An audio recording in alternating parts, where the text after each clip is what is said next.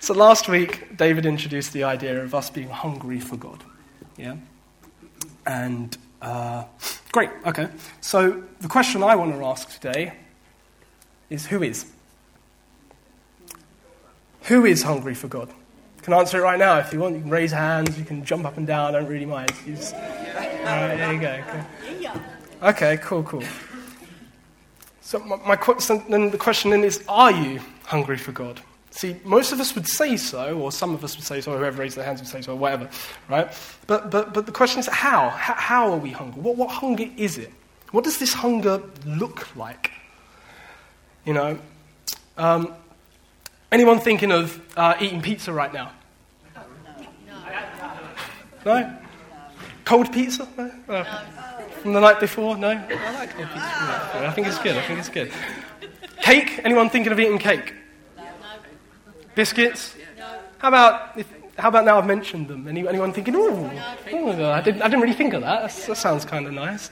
How about if I put them on a plate? Coffee? Can't eat coffee. All right. I'm not actually going to go and serve anyone any of this, by the way. I hope you realise that. But if I did put pizza on a plate and maybe some biscuits and cakes and pass them around, did anyone take that? I think some people would. I think some of you, especially the younger people, I think some of you would definitely take some. I think you would. Oh, I could do with a bit of that. Oh yeah, I didn't really think of that. You know, kind of serving hors d'oeuvres sort of thing. Is that our hunger for God? No. Is that, I could do with a bit of God, thanks, but only because he was brought to your attention. I could do with him, but I could do without him. If he isn't available, wouldn't really have thought about him. How about the hunger of a pregnant woman? That's funny because Tam's craving pizza at the moment. She's pregnant at the moment, by the way, if anyone hadn't guessed. I keep saying it's the last time. It's the last time she's pregnant, but but yeah, she's craving pizza at the moment. But you know what? Like a week ago, it was like some type of weird olive that I'd not really heard of. I'm not really an olive guy anyway. But she changes her cravings here and there. Is that how your hunger is for God? Your hunger is for God.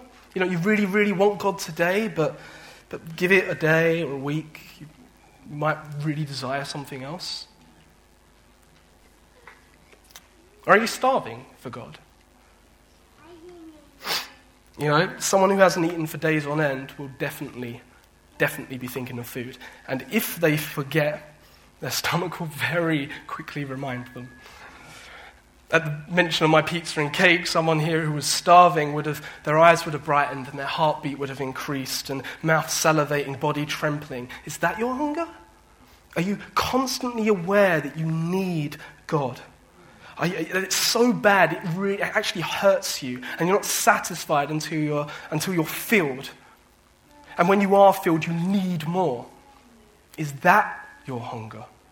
I want you to be honest with which one it is, because it's very important which one it is, and we should evaluate ourselves. See, it should be the last one. It should be starving, because if it's not that, you will never be filled, and you will never be happy in God. That's how serious this is. And so I want to ask, who's happy in their Christian walk right now? You know, who's happy, right? Who's not? Who feels something's amiss? Who feels like they're actually not doing that well? You know, who feels kind of discontent with God at the moment, just unhappy and quite distant? You know, who feels like that at the moment? And if you feel like that, do you want to move on?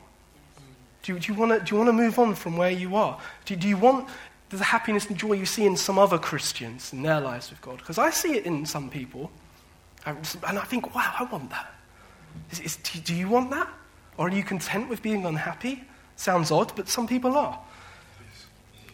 Do you want to be like the disciples in the Bible who had this supreme joy for God despite all persecution?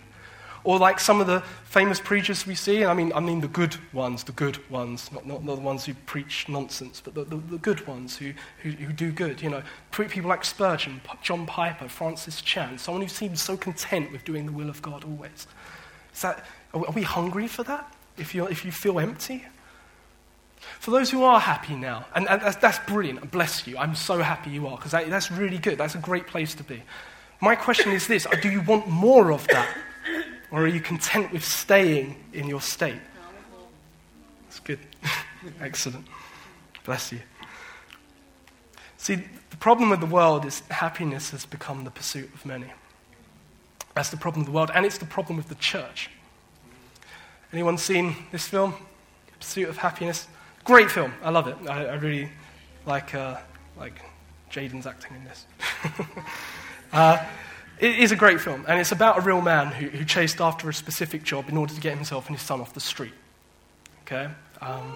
He's now, to be fair, I haven't chased up the facts on this, I'll be honest, but if he's still alive, he's a business owner. After this, he became a business owner, and he did really well for himself, and he was all the way up there, and that was happiness for him.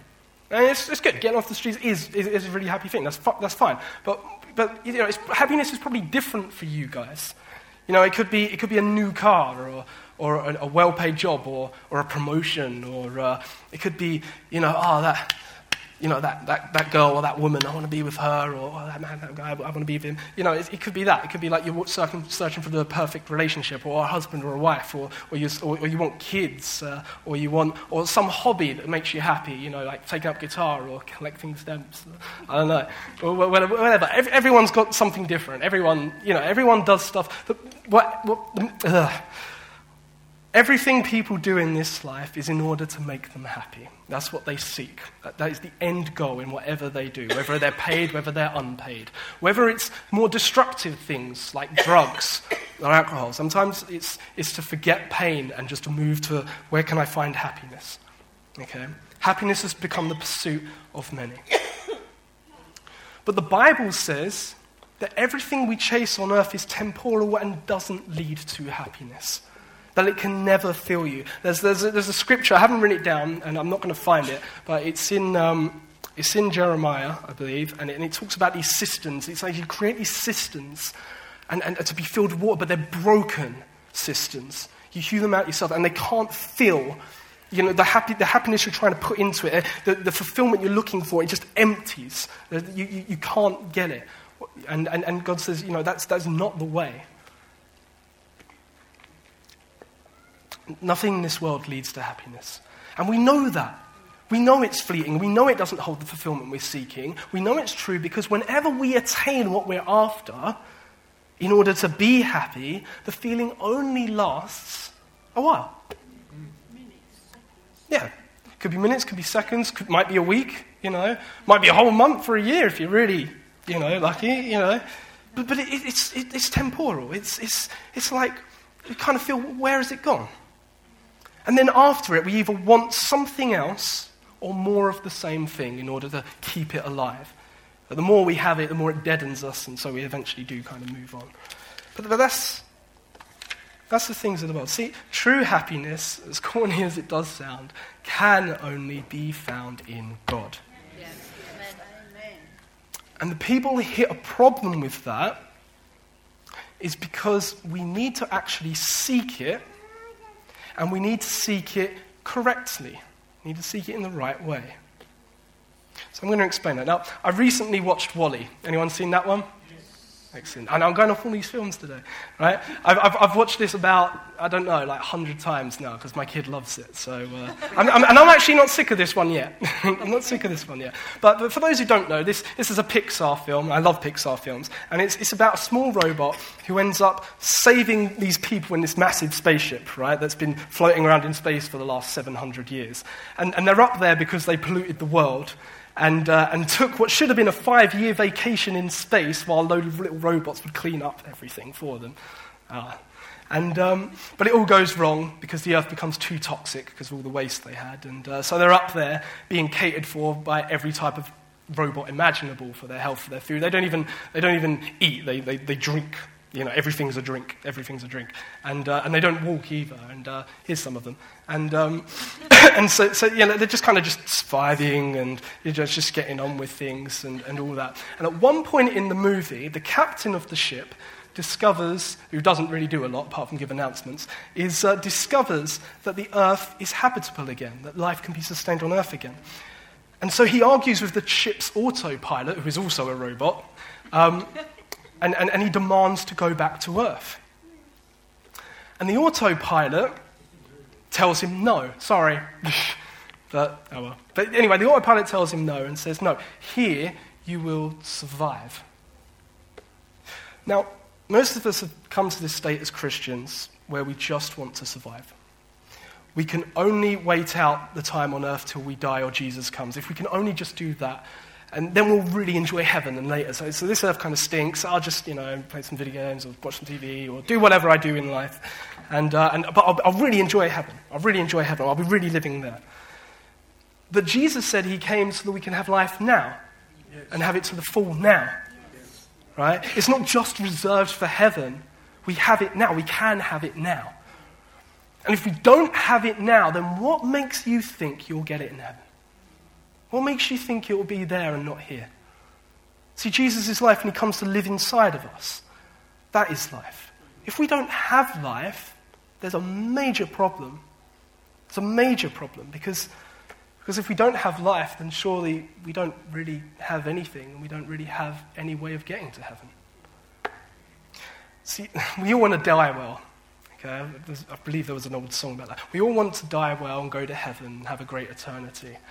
But those who get there have to live for God now. Most people crave the death of the righteous. Like Balaam, he's like, oh, Lord, let me die the death of the righteous person to go to heaven and all that. The problem with Balaam is he didn't live the life of a righteous person.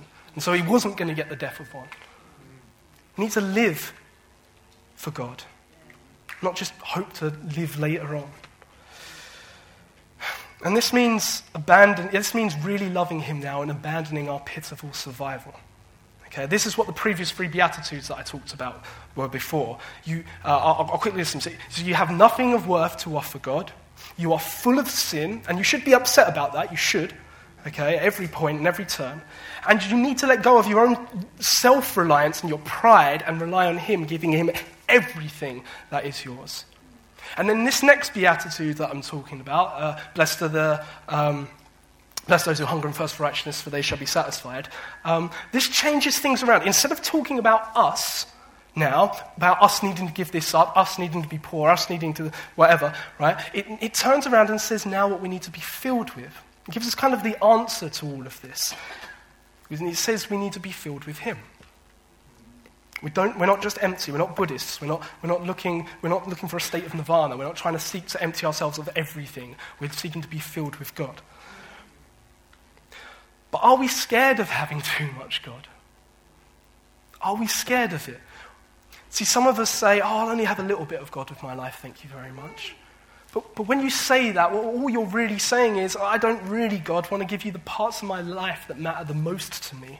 I want to hold on to this still, and I want to still do this, and I don't want you to change this. You can have this, and you can, I'll go to church, and I'll do this, I'll do that. Don't take this from me. That's all you're really saying if you only want a little bit of God. But in order for you to have a healthy relationship with God, He needs all of you, and you need all of Him. You do need all of Him. And that's the great thing. When you give all of yourself to Him, you get all of Him. And that's great because He is life. He is life. You get all of life. You can't just have a part of life. You have all of it. Yeah? Do you want life, church, is my question today. Do you really want to live and not just survive your Christian walk on earth? Back to my Wally story. This captain, there we go, picture of him. Right? When this ship robot thing offers survival, the captain passionately responds, you know what, I don't want to survive anymore. I'm sick of doing nothing. That's all anyone on this blasted ship has ever done. Nothing. I don't want to survive. I want to live. Is that our cry today, church? Are you sick of surviving as a Christian, while you hear of others that are truly living for God on the front lines. And people are. That's the thing. People are living this real life for God, and you can't take away their passion, you know. These people in Asia and Africa and wherever else, and there are people here in the West as well, but like, you know, do you want to bring that same spirit here? It seems so empty and so kind of lost in the West, but don't you want to bring that back here? Because it was like this here. It was like it. I want that again. I want us to be excited. I want us to really live and really experience the Holy Spirit. See, Christians, especially young Christians at the moment, are growing restless, and they know something's wrong with this kind of apathetic Christianity that's sweeping our world. Okay? They desire something deeper with God. I see it. A lot of young people are stirring. Okay? There is a stirring. Are we ready to join it? The Bible says, let us consider how to stir up one another to love and to good works. So, allow me to stir you today, church, and I pray you do the same for me at some point as well, because I need it as well to be stirred. So, let's talk about righteousness. So, what is hunger and thirst? Okay? I said earlier that true happiness can only be found in God, but we need to seek it, and we need to seek it the right way. So what is the right way? Well, first things first, we need to realize what the goal is. What are we hungering and thirsting for? Well, the answer would be God, I guess. Right? All right, but what about him? I guess to be with him, right? All right. Now, how? See, the goal of the Israelites to be with God, but they didn't do so well. And the goal of Adam and Eve before them was God's job. And that's what got us in this whole mess in the first place. You know? What are we aiming for? We can't just be aiming we are aiming just for God, but there's something specific. And it says, blessed are those who hunger and thirst for righteousness. So we need to get the goal right, and the goal is righteousness. All right, so what's righteousness? Righteousness is us being right before God. You can take the E and the O out and be right us. So us being right. Okay, all right. Okay, so how do we get righteousness? The only way to get righteousness is by wanting it. Right? That might sound confusing, but let me explain. So, in the beginning, God created everything and Adam and Eve messed up, yeah? And they believed the lie from the devil. They tried to take God's throne. They failed, and they got kicked out of his presence. And this resulted in sin, which is also labeled unrighteousness. And this sin attached itself to Adam and Eve and every child they gave birth to, which includes us.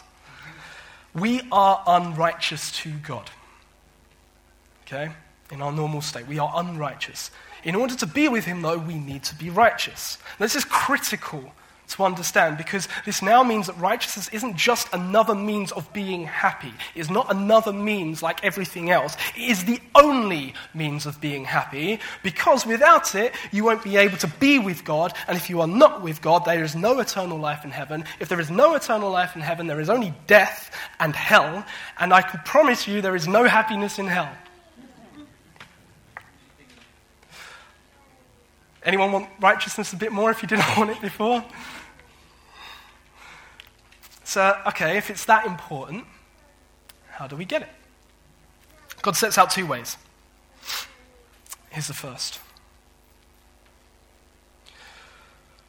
For we will be counted as righteous when we obey all the commandments the Lord our God has given us. Deuteronomy. Brilliant. Okay, obey all his commands. Well, I vaguely remember there was like 10 of those, right? And okay, so I'm not really, I can't remember murdering anyone. I haven't committed adultery. My wife might be bothering me a bit, but I'm remaining faithful to her. And I think I stole ages ago. And I only tell little white lies. So I'm doing well. I think I've got this down. Sadly, some of us do think like that, and sadly, it's not right. It's a nice try, but there are actually 613 commands in the Old Testament. 613. And you have to obey every single one of them. And if you foul once, at any point, you will only be marked as unrighteous, and you will never get to be with God. It says, if a righteous person turns from his righteousness at any point and commits injustice, he shall die. He shall die for his sin, and his righteous deeds that he has done shall not be remembered. So Jesus says, therefore, you must be perfect, as your heavenly Father is perfect. Exactly the same. And then Joshua just gives it to us straight. I like this. This is a great verse. I can't believe I've never found this before. You are not able to serve the Lord because he's too good. He's a holy God. He's a jealous God, and he will not forgive your transgressions, and he will not forgive your sins. Wait a sec. He won't forgive our sins? That's not what I heard at Sunday school. Well, I tell you what, that is right. He won't forgive them because he can't forgive them. I'm going to go quite solemn here, but imagine a child serial killer and rapist on trial, okay? And at one point, let's say he's really sorry about what he's done, and he begs the judge to let him off, saying, Judge, I am so sorry. I can't believe I did this. I'm so sorry. I want to change. I'm going to change. And let's say he really is. Let's say he's had a complete change of heart and all that. Should the judge let him off? Should the judge let him off? No. It'd be ridiculous. Of course he wouldn't. He shouldn't, rather. If he did, the jury and the nation will hurl curses down on this judge. You know, the judge will be labeled as incompetent and just as bad as the man on trial. God is not a bad judge. He won't forgive your sins. Punishment needs to be paid. And in our case, it's an eternal punishment because we have sinned and rebelled against an eternal God. That is the truth. And we need to know that because the next part is so important. So why label obeying his commands as a method to obtain righteousness if we can't do it? Because it is, and I'm going to be honest with you, actually it's the only way of becoming righteous, but we're not good enough to do it. That's where Jesus steps in. See, Jesus became human, and he obeyed every single one of those 613 commands flawlessly. Okay? He never lacked in a single area. And then he took that punishment that God can't forgive, lest he be a bad judge, and he's not bad anything, okay? And he paid it himself. It's an eternal punishment, but Jesus is eternal, unlike us, and so paid it in one go. He then raises he raises himself from the dead, holding righteousness in his hands. He has the power of a righteous life and payment for sin. And if anyone comes to him, he will give them both to them freely. Your unrighteousness will be paid for, and the righteousness that you seek, that you need in order to be with God, he will give you. We get it from him. Yes. Obeying the law is the only method of getting righteousness. Jesus got it. Yes. And now he will give it if you come to him. It's Jesus is the righteousness we seek. Behold him there, the risen Lamb, my perfect, spotless righteousness. Philippians says he is the righteousness from God that depends on faith. And we also have the song, my hope is built on nothing less than Jesus' death and his righteousness. Yes. That's it.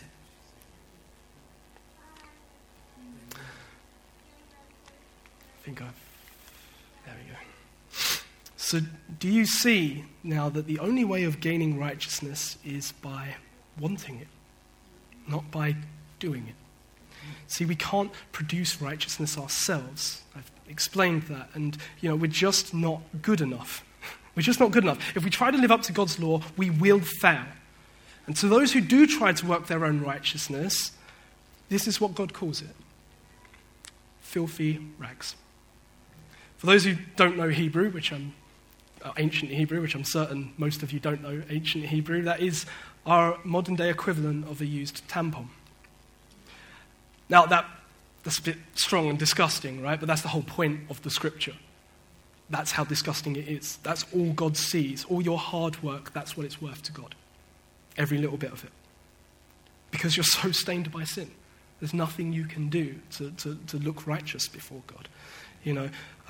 Paul, in the New Testament, he calls his works of righteousness dung.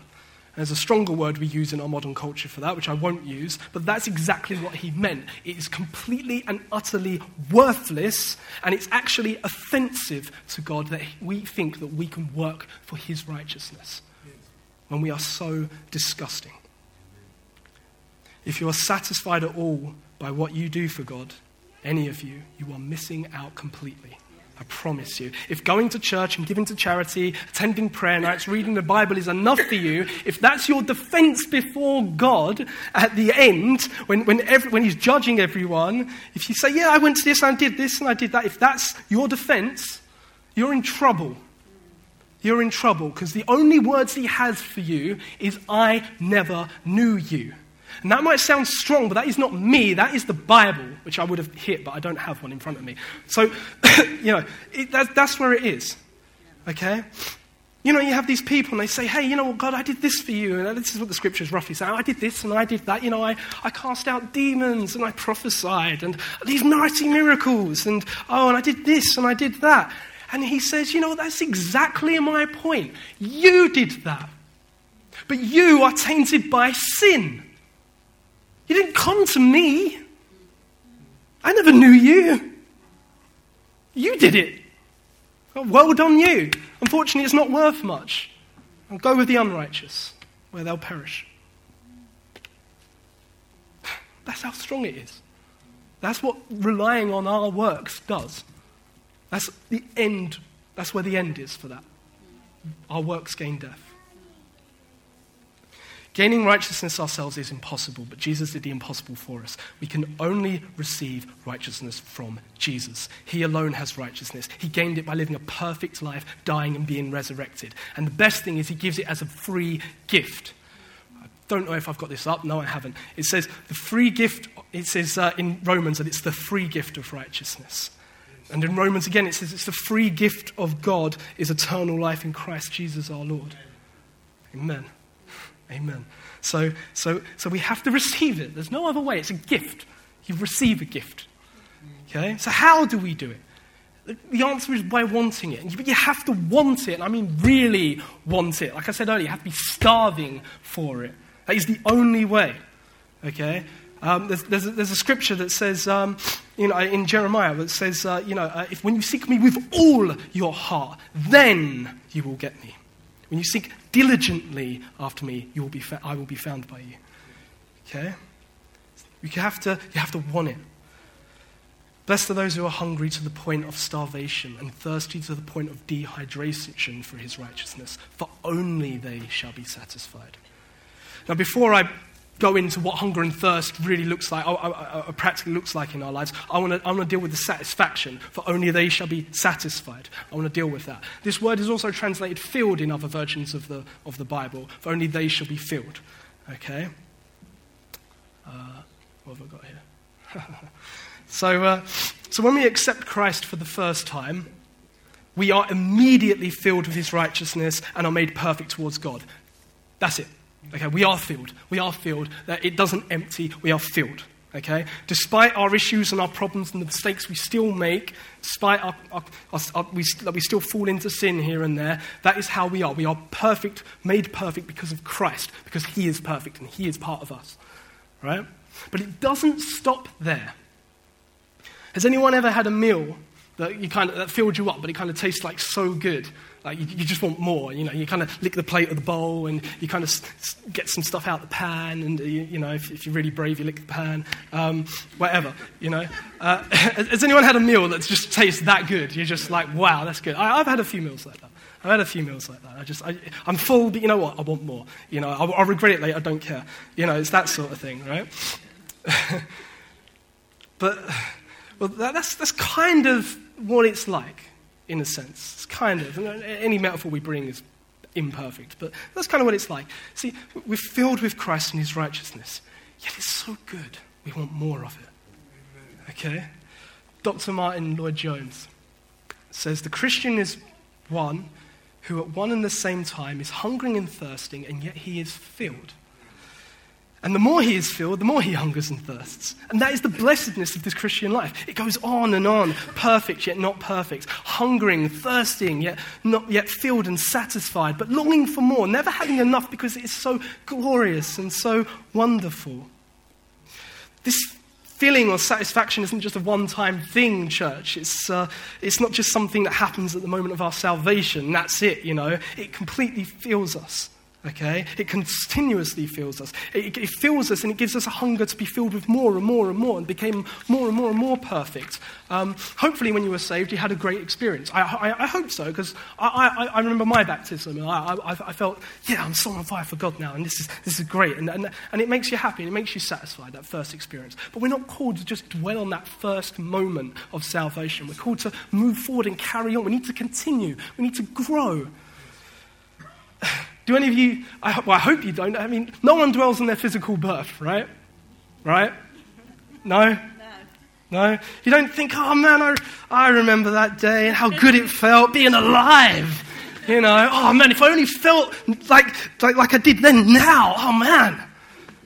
Man, if you think that, you've got issues. Promise you. None of us remember that. At least I hope they don't. And so we're not called to that. We're not called to that. We don't dwell on our physical birth. We get on with breathing and living and growing in the lives we live now. In the same way, we need to get on with our lives in Christ. 2 Corinthians says we are all being transformed from one degree of glory to another. It's a continual process. It's a continual satisfaction. It's not you're filled once and you're done. It's you're filled and you need more. And you're given a deeper ability to be even more filled. Right? It's not that it becomes empty. You're just given a bigger glass. We never become content with where we're at as Christians. And we should never become content with where we're at as Christians. But we should continually press forward wanting to be more and more like Jesus. Francis Chan says, Is it possible to get enough or even too much God? Is there a point when a person could be satisfied with the amount of intimacy, knowledge, and power of God he or she experiences? I don't see how there can be, because doesn't every encounter with God only cause us to thirst for him more? That's true. Church, we need to keep growing and growing and wanting more and more. I promise you now, if any of you are satisfied with where you're at, even if you are happy in God right now, which I think is brilliant, if you're satisfied with where you're at and you're content with what you've attained, you are no longer moving forward. You become still, you stop, and you become stagnant eventually. That's just what happens. That's just how God has ordained it to be. And this is important to get a hold of, because this is kind of why some of us have lost that passion and satisfaction and love and happiness in God. Because we think, I'm saved, and then we just stop pursuing.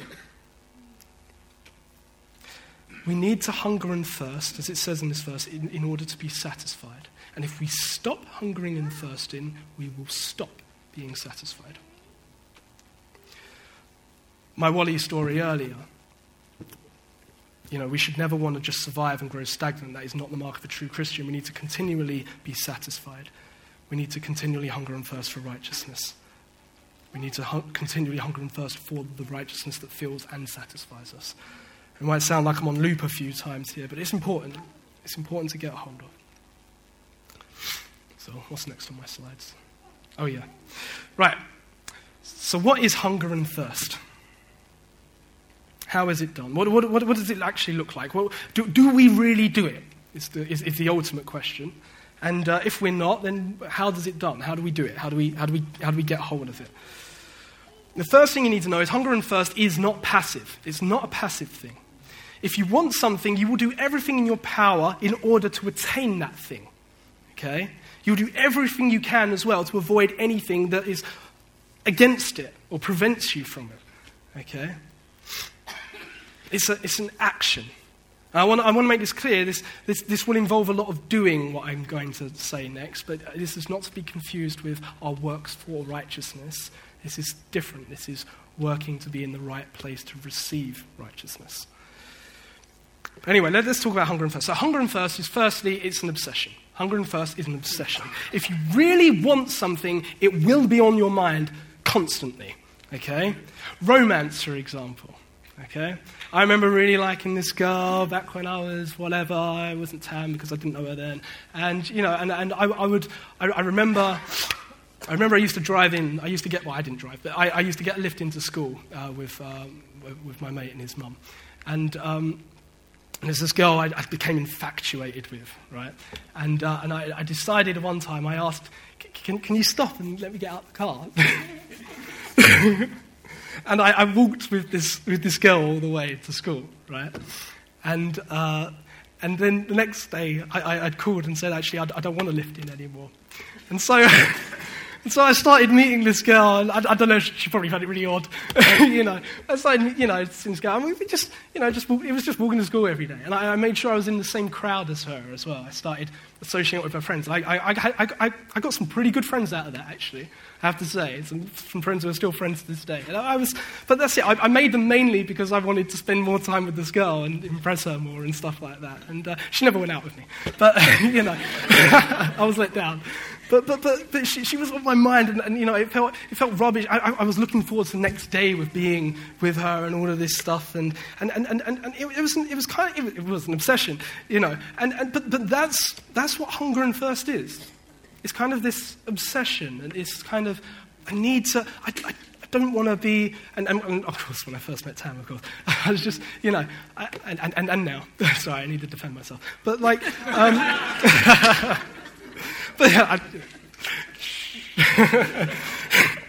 But, you know, you just want to be with that person all the time, and you need to be, and you kind of feel rubbish when you're not, and that's how this obsession is. It needs to be on your mind, you know, and you get irritable and uneasy when you're not with that person or with what we're talking about, righteousness. If you really desire it, you're going to be irritable and uneasy, and you're going to be like, man, I really messed up today.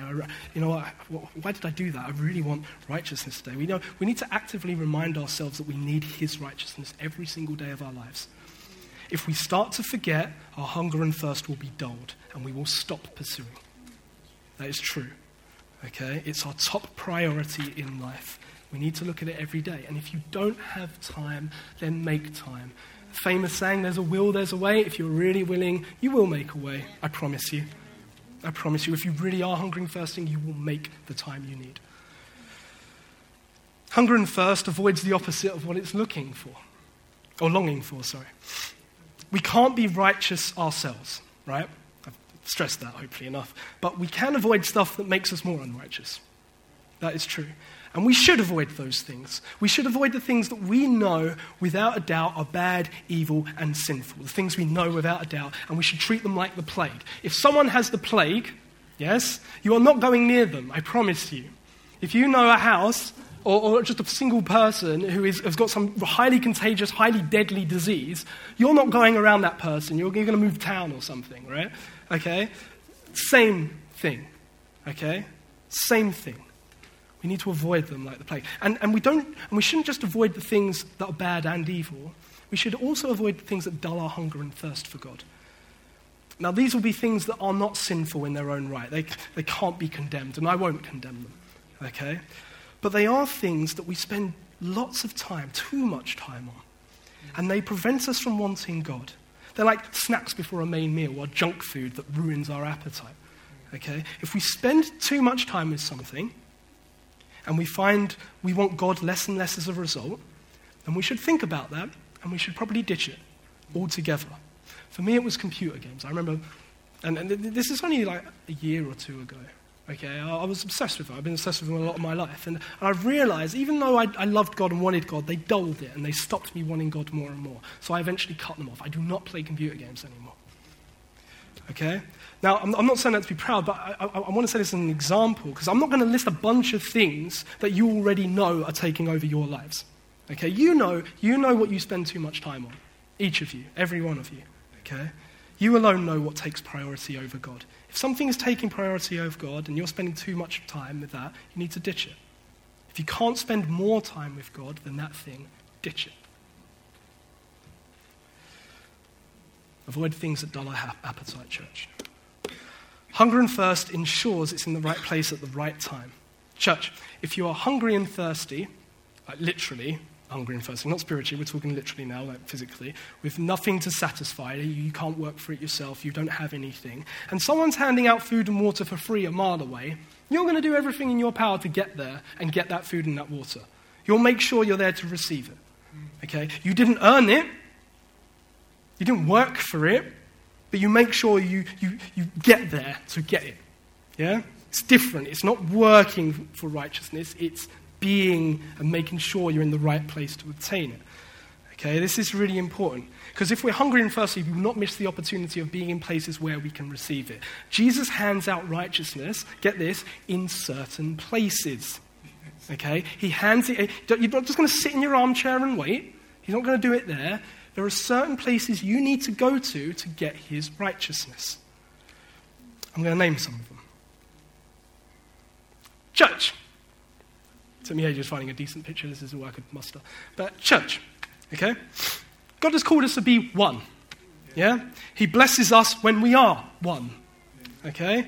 That's how he likes to deal with us. He likes to deal with us through each other, yeah? Okay? People who are hungry for God and yet have poor church attendance are missing out, and they're going against their hunger and thirst for God. That's true. That is true. Okay? The Bible tells us that we, each other, are to sharpen one another and encourage one another to good works and to righteousness. We need to hang around with people who are righteous. If you want to be more like someone, you're going to hang around with someone who's like what you want to be. Okay? That's just it. God prefers blessing us using another. Christian life is not solitary. The more we're together, the better. That's why we have small groups, and we make them small so we can actually communicate with each other.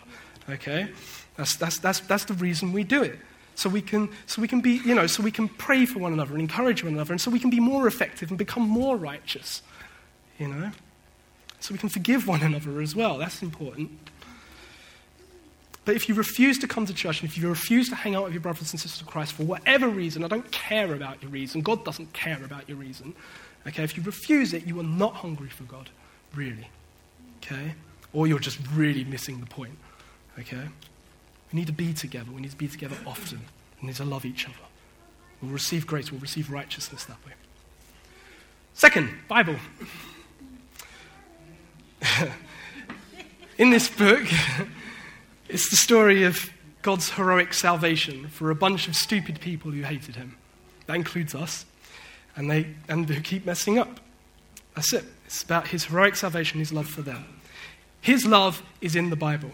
Okay, Jesus is in there. The saints that love God and live in Jesus' righteousness are in there. But a lot of us don't find the time to read this.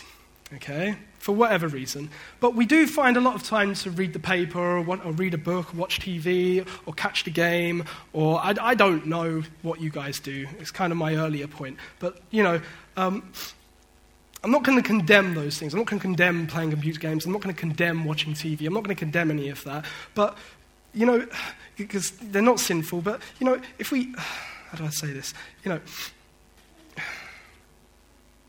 If we can make time for those things, right, if we can make time for those things, then why aren't we making time for our Bible? Serious? I'm serious? His word's actually important. The other stuff is not important. I'm not going to condemn them, but again, if you're doing too much of that stuff, maybe you need to ditch it or at least really restrict it.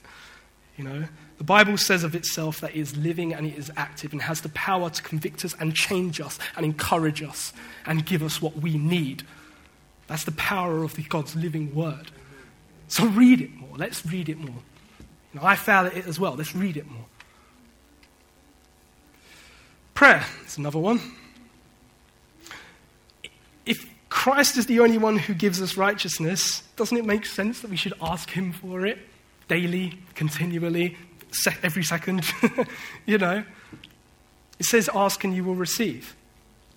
And shouldn't we be spending more time with him than giving him just scraps at the beginning or the end of the day? I ask that sincerely. I mean, most of us, a lot of us, and I certainly did, just give him scraps. Just like, fetch God. Here's my prayer in the morning, here's my prayer in the evening. Done. The rest of the day's mine. If we really love and hunger for him, shouldn't we be praying throughout the day, really? I mean, you have these old saints who are like praying for hours on end. I can't do that, and David's preached about that before. Yeah, okay? Some of us are not equipped to pray for 5 hours, me especially. I cannot pray for 5 hours straight. But I can pray continually throughout the day. Because I love him, because I need him. And don't just need him to get the promotion or need him to get my grades. I need him to be righteous. I need him to love him. And this is a great place to start for whoever is not hungry for God right now. Because I promise you, if you just ask him for that desire and that hunger, he will give it to you. I promise you. Because that's exactly what I asked him for a year ago. He gave it to me. Last one is extracurricular activities. Crazy, eh?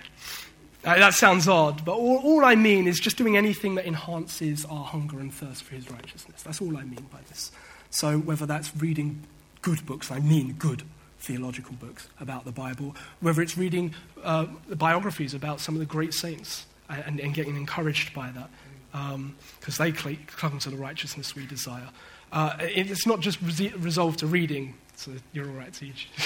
This also is about watching stuff that spurs us on as well. YouTube gives us access to hundreds of good videos as well as all the rubbish. Okay, I've been watching about Muslim converts lately. It's incredible. Really stirs me. It's amazing seeing how God is so faithful to his people who he's called before time, these Muslims. It's really amazing that God would change their hearts. And some of them jihadists and all of that, It's incredible stuff. Really spurs me on. But it's watching stuff like that, or watching good sermons, or watching whatever. The only thing I do is stay away from stuff like God TV and Premier Radio. A lot of it's kind of rubbish and over-secularized lately. Seek for good stuff. Don't just let someone feed you rubbish. Just seek out good food for yourself. Okay? So they're the 4 things, anyway, that I've had. Church, Bible, prayer, and extracurricular activities. Okay? And they are places that we freely receive his righteousness. They are places, so we should be wise and run to them. Just remember that doing those things, going to church, reading your Bible, praying, doing these extracurricular activities, are not a means to make us righteous. They are not works of righteousness. Okay? If you're relying on that, if you just go back to my earlier comment, oh, I did this, I did that, I went to church, you've lost it. Okay? They are just places to go and receive it. That's where Jesus is giving it out. So we go to them and we say, please, Lord, thank you. And sometimes it can take time, I remember when I first started really getting into my Bible again a year or so ago and just being like, God, I really want you now. I really want you. Please give me something. And for a few days, I got nothing, right? But we persist and we continue and we say, no, God will give something through this. I didn't receive anything today. Fair enough. But God will give me something. I'm persisting. God will give it to you. He will. Persist. It's important. So I want to leave you guys with one thing. Okay, and it's a story about a man called Bartimaeus. Anyone heard of Bartimaeus? Yeah. Okay, he was a blind guy. He's in the Bible. And I'm going to read Mark's account now. I think Matthew, Mark, and Luke do the similar thing. But anyway, I'm going to read Mark's account. I don't think I have this. I've got a picture of it. There you go. Okay. Right, so Jesus and his disciples came to Jericho. And they were probably in Jericho for a while because then it says, and as he was leaving Jericho... So he's probably been there a while, he's doing his preaching, he's teaching his healings.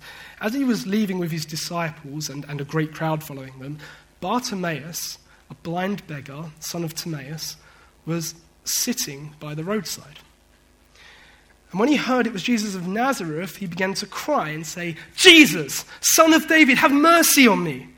And many people rebuked him, telling him to be silent. Shut up, you old fool, shush, But he cried out all the more, Son of David, have mercy on me. And Jesus eventually stopped and said, call him. And they called the blind man, saying, oh, take heart, get up, he's calling you. Come on, got your way. Right?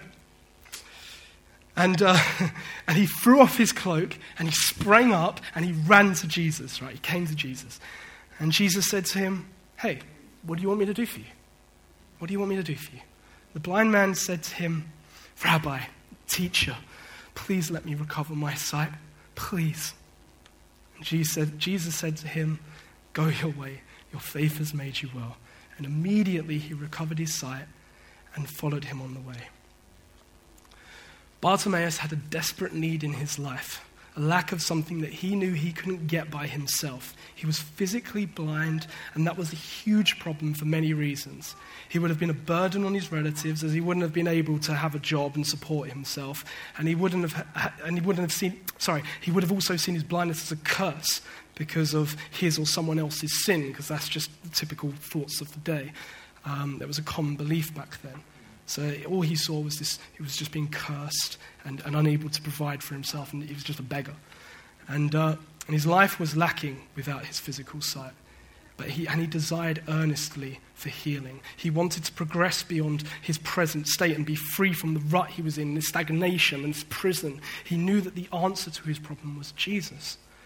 And you can read in Luke's account of this story that Bartimaeus had been sitting by the roadside for a while, asking other people who were passing by.